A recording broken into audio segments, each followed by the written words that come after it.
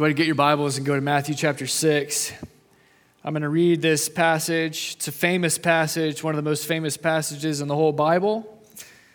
Then we're going to pray, and then we'll show you what it means for us today on our third anniversary as a church. So let's read this together, Matthew 6, starting in verse 7, and then we'll go to verse 13, and then we'll pray.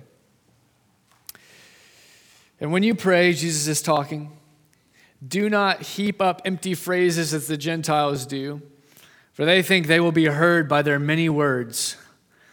That, by the way, is very freeing for any of you who don't like public prayer and you feel like you got to sound smart. Jesus is saying, don't do that. Just be simple. Do not be like them, for your Father knows what you need before you ask him. Also really good news.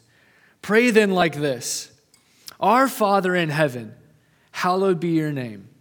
Your kingdom come, your will be done, on earth as it is in heaven. Give us this day our daily bread, and forgive us our debts as we also have forgiven our debtors. And lead us not into temptation, but deliver us from evil. This is the word of the Lord. Let's pray.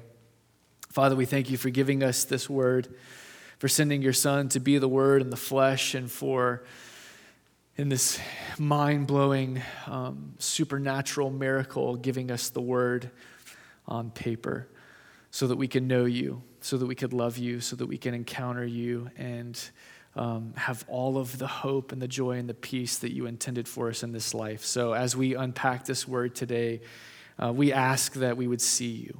Spirit, we ask you to transform our hearts and to capture our imaginations, to stir love for Christ, that you be glorified in all of it. We pray it in Christ's name. Amen. Now, if you've been at Life Church for a while, or maybe you've at least been to a starting point, or maybe you've at least looked at the pamphlet in your gift bag that you got today, if it's your first time, you have seen that our vision statement as a church is in Charlotte as it is in heaven. It's not actually a statement. It's more like a fragment of a statement. It's basically just plucked right out of this prayer that Jesus just told us to pray, that God's kingdom would come and that his will would be done in Charlotte as it is in heaven. That's our vision prayer as a church. I got to tell you this story. I went to a church planting seminar training thing for aspiring church planters probably 4 years ago, before we had even launched this church. And one of the things that all of us had to do was come up with a vision statement for our church. And this would be the statement that would define us. This would be the statement that would drive us. And it would also be able to attract people to us because they'd be able to see our statement and be like, oh, I like that statement. I want to be a part of that church. So we had these experts come and teach us, and there are probably about 20 or 30 of us in this room. I don't really remember all of it. I try to block it out. We're not with this group anymore. But one of the expert church planters that was trying to coach us and inspire us shared his vision statement, and his vision statement was, "This ain't your grandma's church." And I was like, I thought it was a joke. So I almost laughed out loud, and I was like looking for other people to be laughing too, and nobody was laughing, and everyone is writing down, and it was like, oh, well, what does this even mean? I love grandmas. I love my grandma. Why are we bashing grandmas right now? This is really confusing.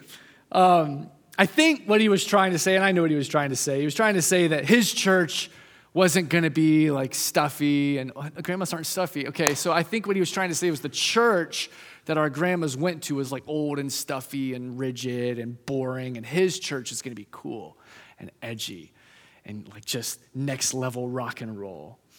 Seriously, I almost laughed out loud. I couldn't really control myself, and then when nobody else was, I just kind of leaned down in my chair like, okay, this is what it's going to be. All right.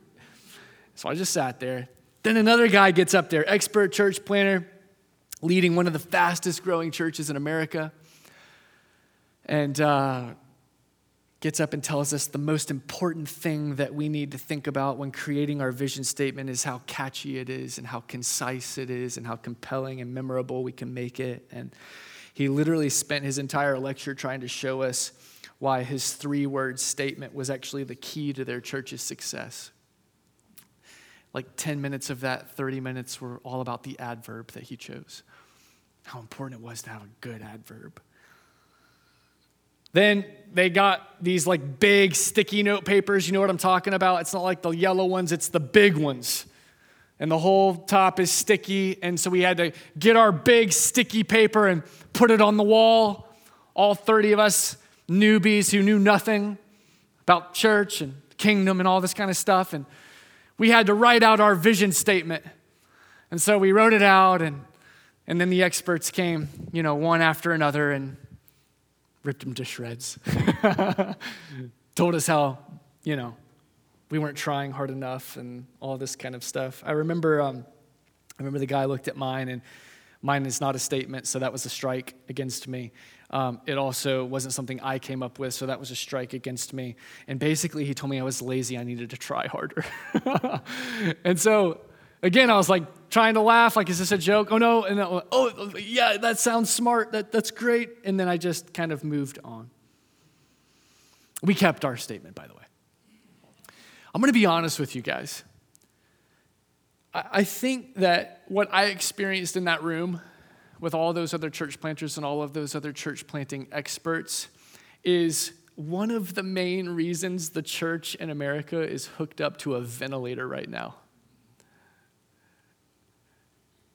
We have spent so much time trying to be cool, so much time trying to be edgy, so much time trying to be rock and roll and clever and relevant that we have actually missed the point altogether.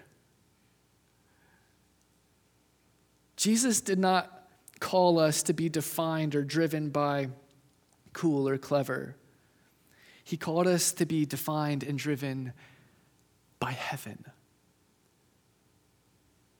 Pray like this, ask for this, dream for this, long for this, that my kingdom will come and my will be done on earth as it is in heaven. Anything less than that is nothing. You see, with enough talent, with enough charisma, with enough savvy and work ethic and production value and money, anyone can build a church. But only God himself can build a kingdom, his kingdom. And he wants to accomplish nothing less than that. So what does this prayer mean? I'm going to talk about this prayer. I talk about this prayer every year on this date. It's not the same sermon as last year, don't worry. It'll be different next year too. We could talk about this for the next 100 years and never tap it. What does this prayer mean? Well, first of all, it's eschatological. Any of you ever heard that word before? It's a big one, I know. It's a scary Bible word. Eschatological simply means it's a prayer for the future. It's a prayer for our final destination. Eschatology is like the fancy big word for like the study of the end times. So if something is eschatological, it's related to the end times, okay? So first of all, this prayer is eschatological. It's looking to the future. And the prayer forces us to recognize the fact that really a lot of things that we're not there yet. First of all, it forces us to see the earth isn't heaven, that somehow the earth is removed from heaven. That's one of the first things we see. Then we see that we aren't with God because God is in heaven, our Father who is in heaven, and we're not there. So not going great so far. Our Father in heaven, hallowed be your name. On top of that, we don't obey him very well on earth. And so the prayer is, God, you're in heaven. We're not. You're with all of these angels and spiritual beings, and they obey you perfectly, and we don't. So please, one day, would you bring heaven down so that we can be with you again, and so that we can obey you perfectly again? It's an eschatological prayer. On the day that Christ returns, he is literally going to do just this. And we've talked about this for the last month. We've been talking about heaven. And so if you've missed any of those, I think they're on the podcast or the website. But one day when Christ returns, he's going to bring this new heavenly city down, and he's going to merge heaven and earth. You remember that? And when he does that, he's going to remove all sin, which means we're going to obey his will perfectly. He's going to remove all obstacles that keep us from the presence of God, and he's going to restore all things. So his kingdom will be fully realized. His will be perfectly accomplished on earth as it is in heaven. And so this prayer, first and foremost, is eschatological. It's longing for that day when Jesus comes back, his kingdom comes, and his will be done. You guys following that? Jesus told us to pray for that day. Pray for the day when I come back. And I just maybe ask you a simple question. How many times did you pray that this past week? Out of all the things you prayed for, where was like Jesus come back on your list? Because that's what he wants us to pray for first and foremost, to set our eyes on heaven, to long for the day of his return. And we want it. Okay, so that's the first thing. It's eschatological. But at the same time, and this is what we're going to focus on today, this is a prayer for here and now as well. And this is mind-blowing to me. It should be dumbfounding to all of us. We know that this is a prayer for here and now because when Jesus came the first time, he inaugurated his kingdom. He established his kingdom. So he described this over and over again while he was on earth, and I have some passages just to show you this. His kingdom is coming, but his kingdom is here. Look at this with me, Mark 1:15. The time is fulfilled, and the kingdom of God is at hand. Repent and believe the gospel. Matthew 3:2, repent, for the kingdom of heaven is at hand. Matthew 4:17. From that time, Jesus began to preach, saying, repent, for the kingdom of heaven is at hand. Finally, Luke 10:9, when Jesus is sending out the 72 disciples to share the gospel in all of the towns that he's about to visit, this is what he says to them. Heal the sick and say to them, the kingdom of God has come near to you. The kingdom of God has come near to you. But whenever you enter a town and they do not receive you, go into the streets and say, even the dust of your town that clings to your feet, we wipe off against you. Nevertheless, know this, the kingdom of God has come near. So when Jesus came the first time, he inaugurated his kingdom. It's like he put the flag in the ground, which means the kingdom is already in our midst. It's already here. And when Jesus comes the second time, he's going to consummate the kingdom, which is what we've been talking about for the last month. And that means it hasn't been fully realized. So right now, we are in the middle of it. We're in between the first coming and the second come. We exist in the it's already here, but it's not yet consummated stage of world history. The kingdom of God is at hand, but the kingdom of God is still coming. Are you following me right now? This is theology 101, really. Physically speaking, the kingdom's not here. There's no throne that Jesus is sitting on with a rod, and he's not ruling us, and we can't see him, and we're not ruling and reigning with him physically, but spiritually speaking, it absolutely is. So look at how Luke put it in Luke 17, verse 20. He said, being asked by the Pharisees when the kingdom of God would come, Jesus answered them, the kingdom of God is not coming in ways that can be observed, nor will they say, look, here it is, or there. For behold, the kingdom of God is in the midst of you. Do you know what it means for the kingdom of God to be in the midst of you? It literally means the kingdom of God is within you. It's spiritual. Jesus might not be reigning on a physical throne, but he is reigning on the throne of your heart. And so the kingdom of God is within you now. What does all of this mean, and why is this so important? Well, it's really important because it means that when Christ tells us to pray that his kingdom would come and his will would be done on earth as it is in heaven, it's not just about the future, which means we don't have a defeatist mentality about earth. And we don't just sit on our hands and wait for the day he comes back. He actually wants us to pray right now for heaven to invade, for ourselves, for our families, for our communities, for this city, for our country. He wants us to pray that our world would look and feel and act a little bit more like heaven.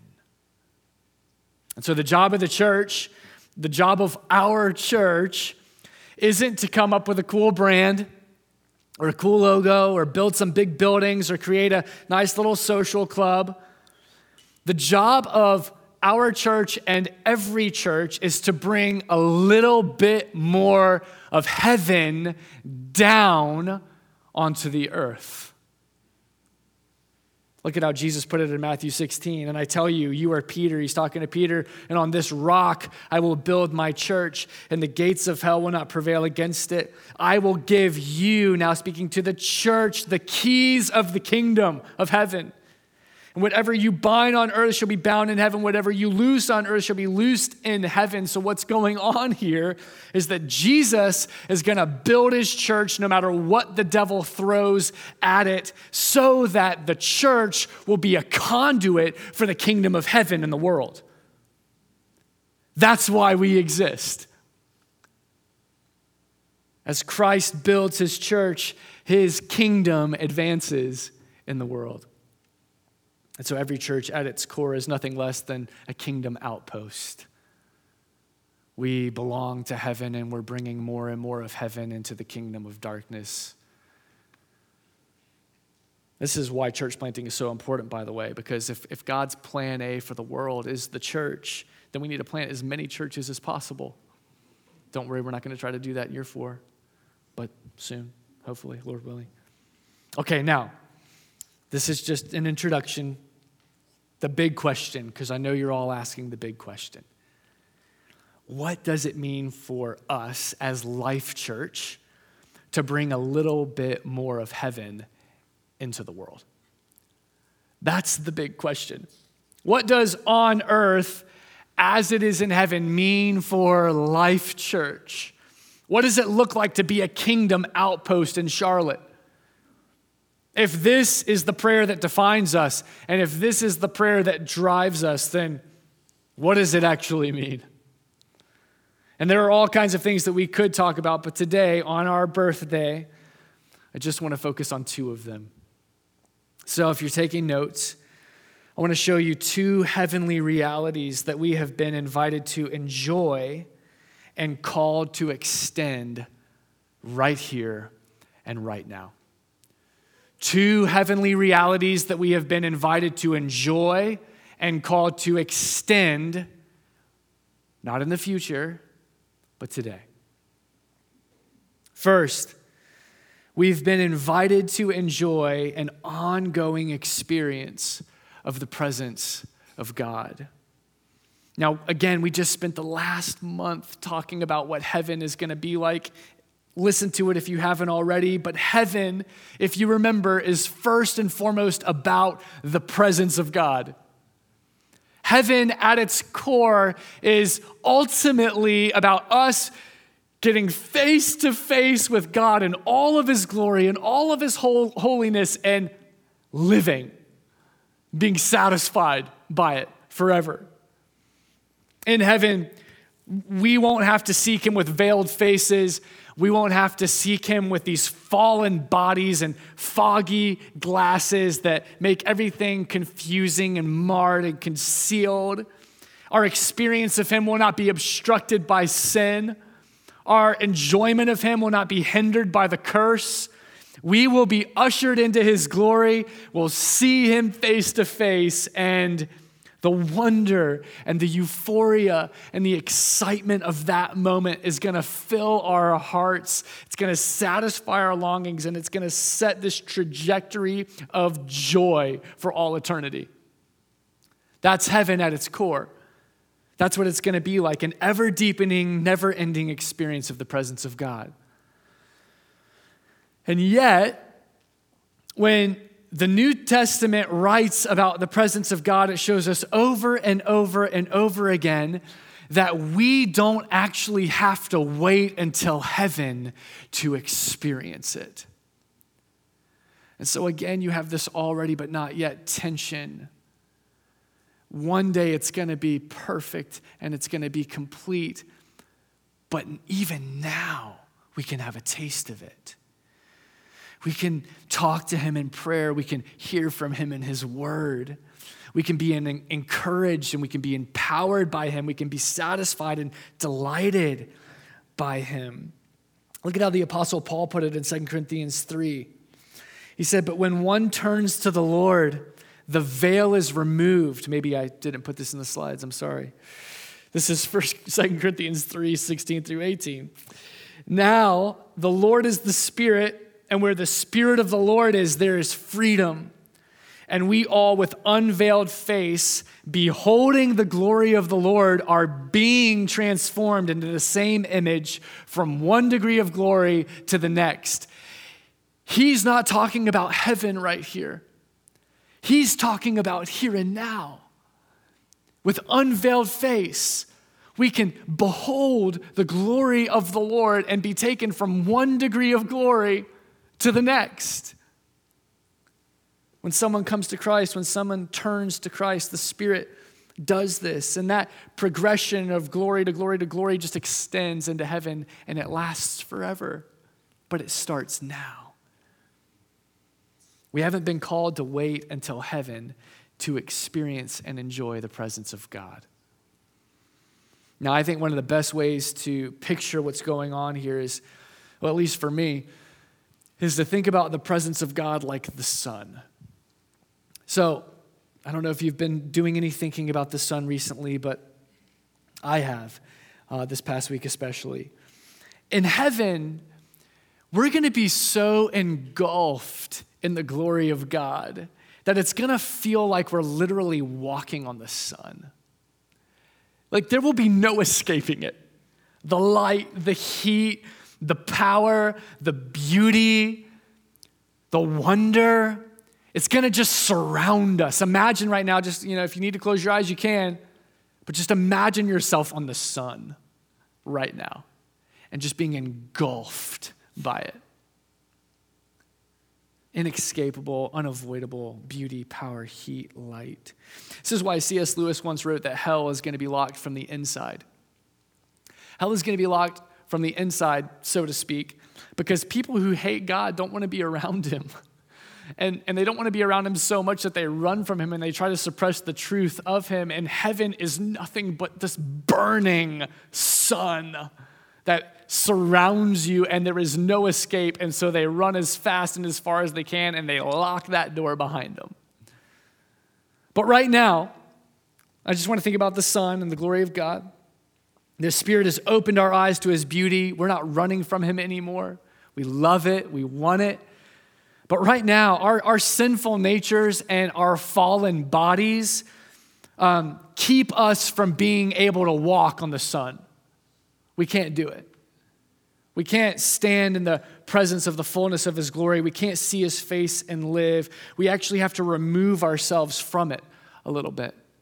He removed us for us. We have to put on sunscreen and sunglasses and sun shirts and sun hats to protect ourselves from him. This is what I have to do every time I go to the beach, by the way. I don't know if you've noticed, but I'm not tan. And we just got out of summer. So there's a reason for that. I try to cover up almost every square inch of my upper body when I go to the beach. And I'm too pale to handle the sun. A few years ago, I had a little bit of cancer in my face. It wasn't serious. Doctor removed it, and she basically told me that the sun was not my friend. I already knew that. And so I'm laying on this gurney, and she's cutting into my face, and then she tells me that if I don't start wearing 100 SPF every time I go outside, that I'm going to die. That I'm going to just be seeing her constantly for the rest of my life until it's over. And so evidently, come to find out, melanin is not just cosmetic. Wow. Melanin is actually protective, and pale people don't have it. And so when we go out in the sun, we don't get protected and we don't turn this beautiful golden brown like my wife. We just get burned and then we peel, and it's disgusting. So every time I go to the beach now, I got to bundle up and cover up like it's winter. or else I'm in big trouble. Here's a picture from this past summer to show you what I'm talking about. That's at the beach. And one of my friends, I thought you'd be able to see the comment, but you can't. One of my friends, I use the term loosely here, he comments, he says, "It looks like one of you wants a tan and the other is cool with being white." And I just wanted to say, I'm not cool with it, okay? I just don't have a choice. This is my reality. It's my lot in life. But here's the thing I want you to see.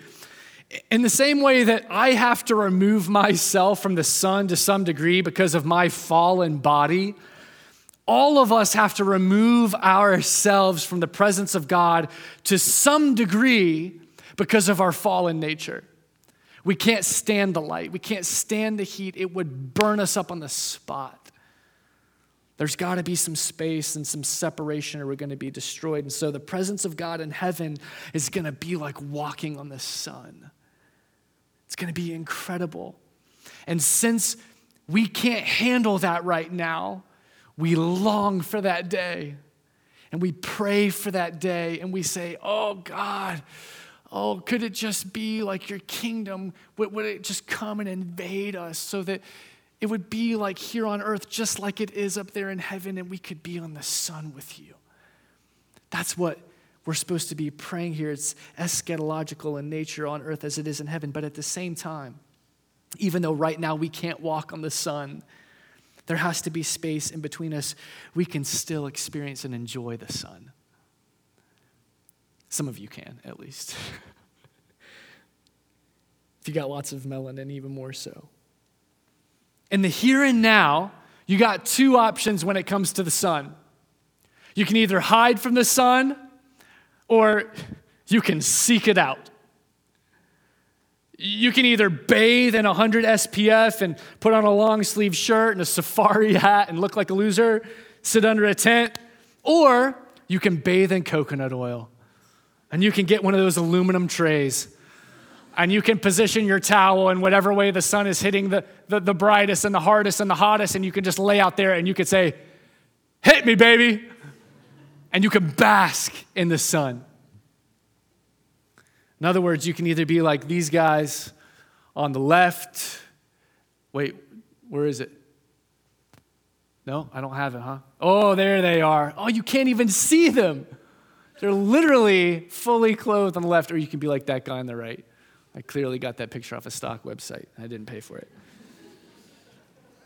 Guys, the same is true of the presence of God. You can either hide from it or you can seek it out. You can either run from it or you can run to it. You can either do everything in your power to blot it out so that it doesn't touch you, or you can do everything in your power to bask in it. You can either pretend like he doesn't exist, or you can let him consume every second of your existence.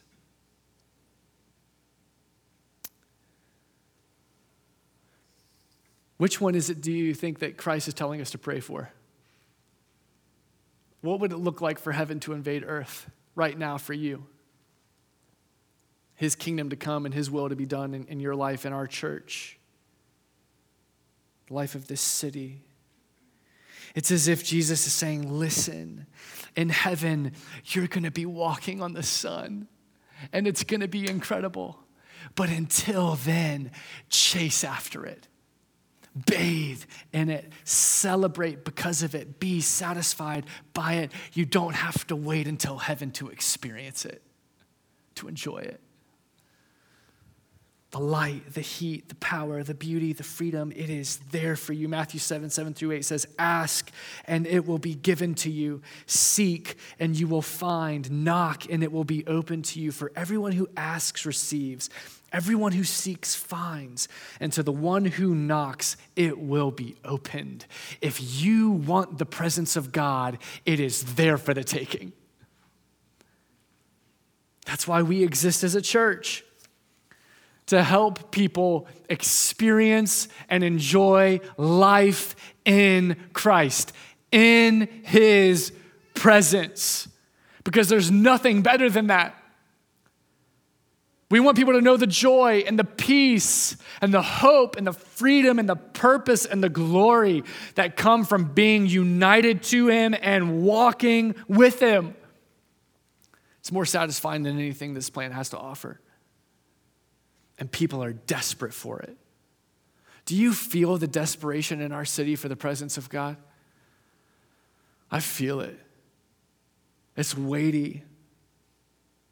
People in South End, people in Uptown and Midtown and NODA and Plaza Midwood, they all have their own unique personalities and their unique vibes. And a lot of you are represented here, and you got a lot of pride in your borough, and I respect that.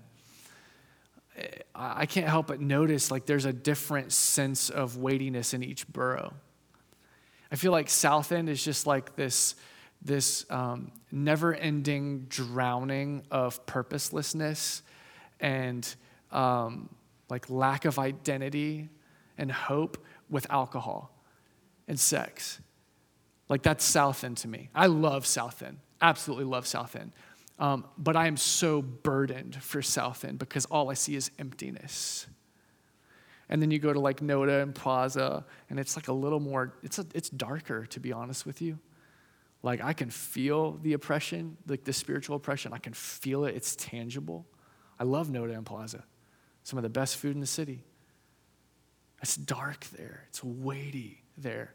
One of my favorite spots is the Common Market, but when you go into the Common Market, you feel the oppression. Every borough has its thing. Uptown's a bunch of banker bros, you know. We love you.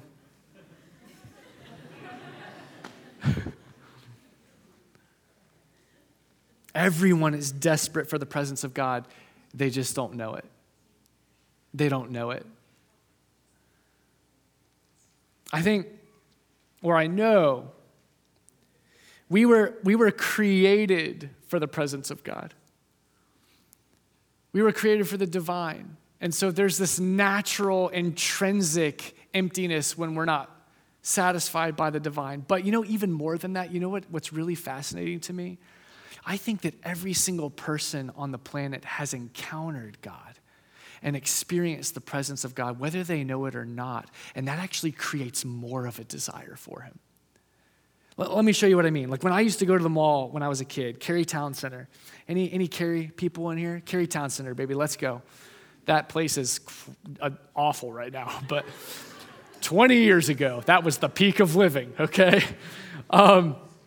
My dad would take my twin brother and my sisters and I, we'd take us to the mall.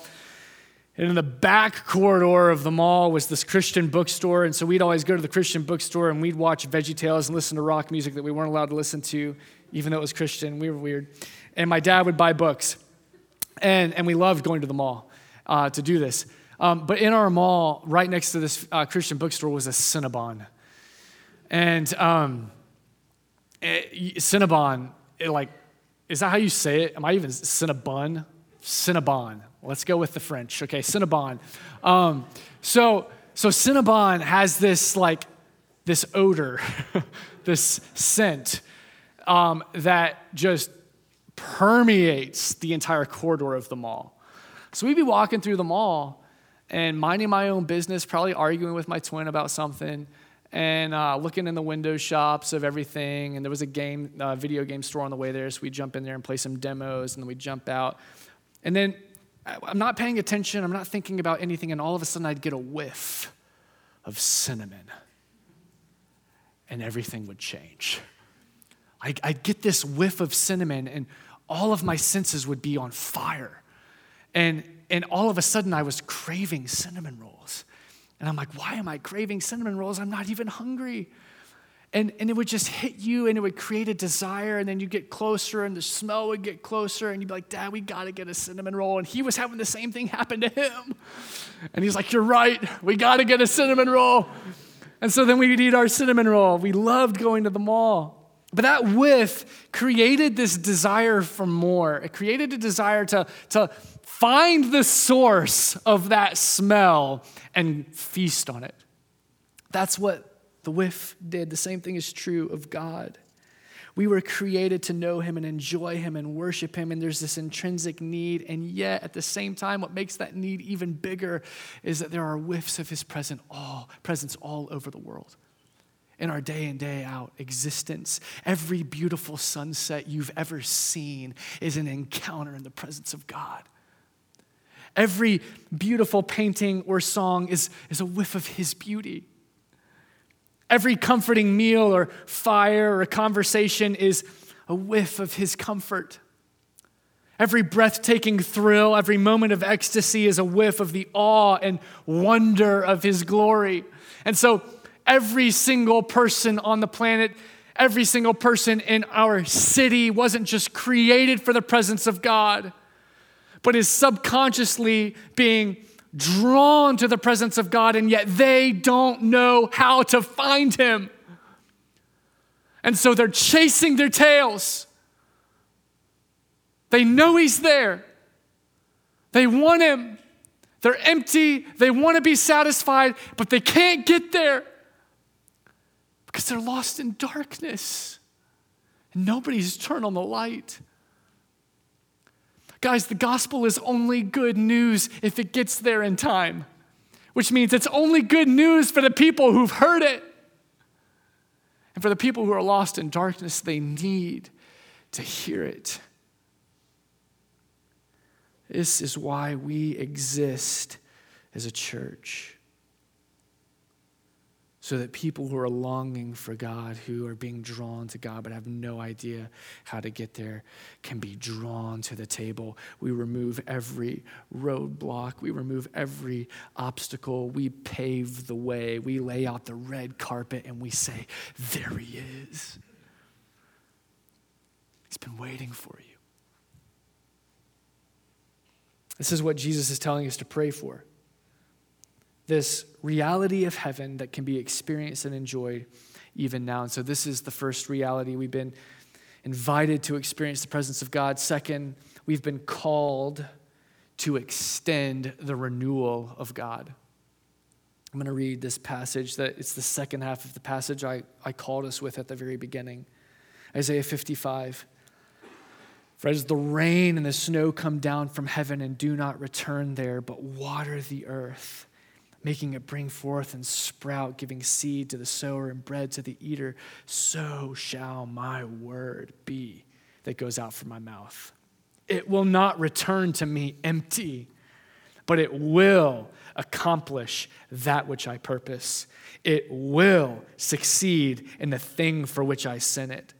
For you will go out in joy and be led forth in peace, and the mountains and the hills before you will break forth into singing, and all the trees of the field will clap their hands. Instead of the thorn, there will come up the cypress.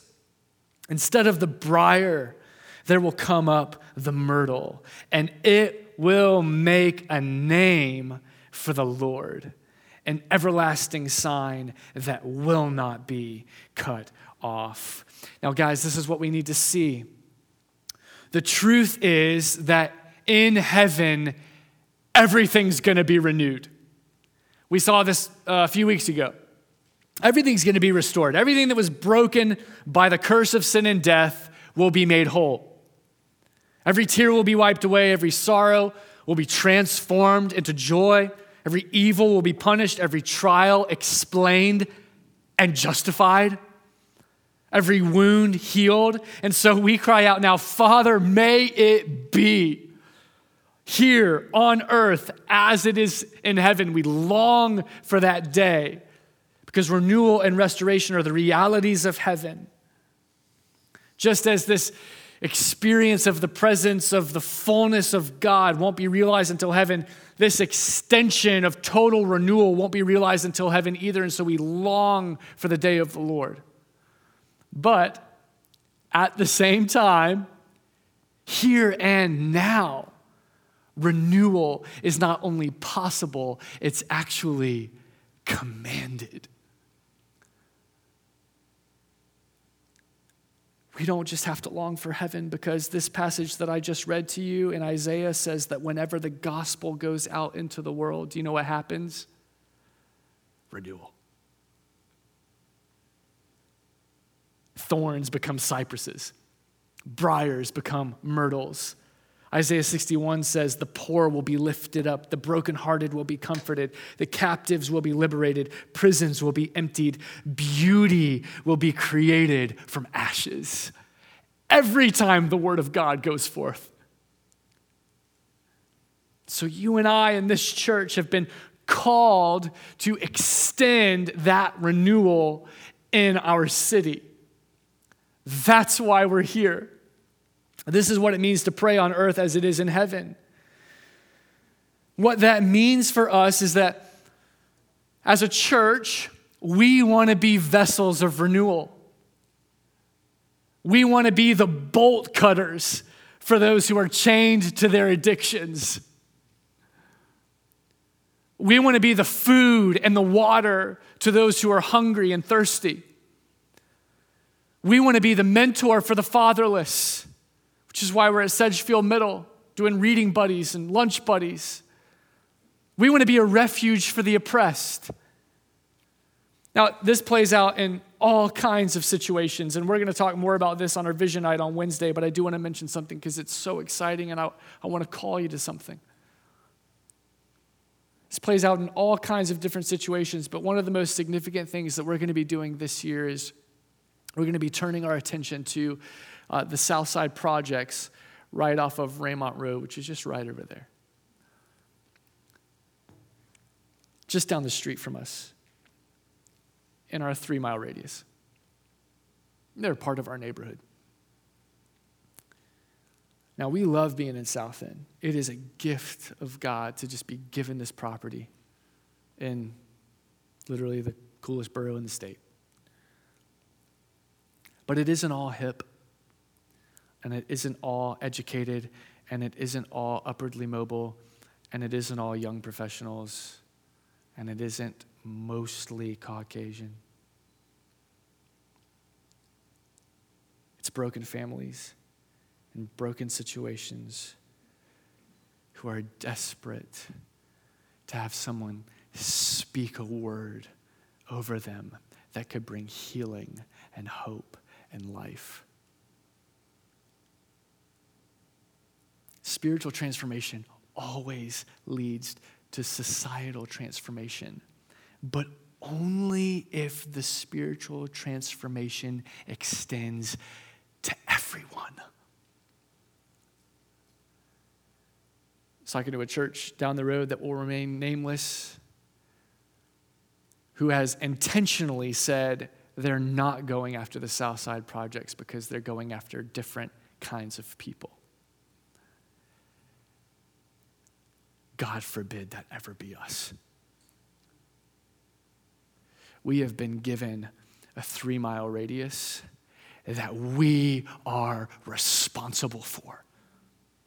It makes up about 400,000 people, and they don't all look the same. And they don't all have money, and they have needs that are bigger than us. We did an outreach there a year ago, and we just did a free cookout. We were giving away free burgers and free hot dogs, and there's this 10-year-old boy, and he eats his burger, and he comes back with a bunch of plastic bags, and he's asking us, can I take some of this home? And we're like, sure. And so he's just loading up these bags with burgers and hot dogs, a 10-year-old boy, and we're like, what's going on? And he's like, I got younger brothers and sisters who haven't eaten in weeks at home. They're going to love this. We tried to follow up with them. We got information. We tried to follow up with every single one of them. You know what happened, though? Not a single one of them followed up with us. So this is what we're praying for this year. We're not doing one-off events anymore. We're praying for some really big things. In fact, 3 specific things, and I want to call you to this right now, and I want you to pray for this too. Maybe some of you in this moment will be called. First, we're praying for God to call at least 2 couples to move there, to give up the comforts of a nice apartment so that they can bring the presence of Jesus to those who desperately need it. 2 couples.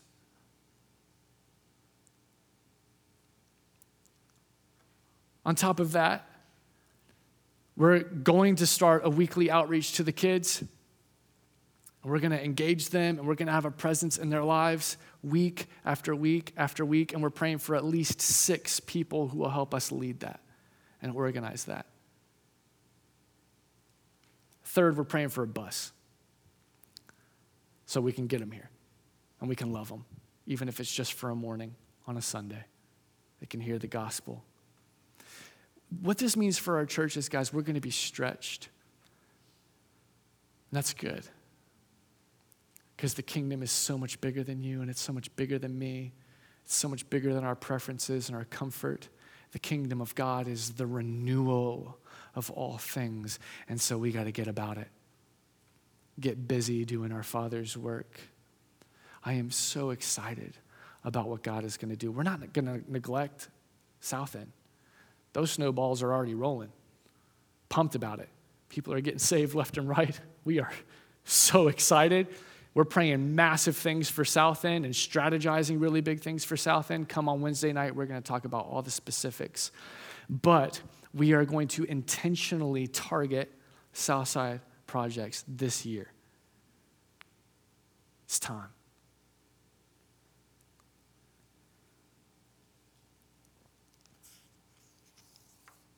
Listen, I know I've said a lot. I hope this is encouraging. I also hope it's challenging. The moment we slip into comfortable Christianity and we think we are doing great and we're awesome and people are getting saved and we're so cool and God's growing us is the moment we lose our lamppost. Jesus has called us to something so much bigger than a church. He's called us to something so much bigger than filling these seats. He has called us to bring heaven into this city, to see lives changed, to see transformation, to see healing, and to see renewal. And so as your pastor, I'm excited. And as your pastor, I'm right there with you. And I just want us all to get after it together so that he might make a name for himself in this church. Amen? Would you stand? Let's pray. We'll respond together.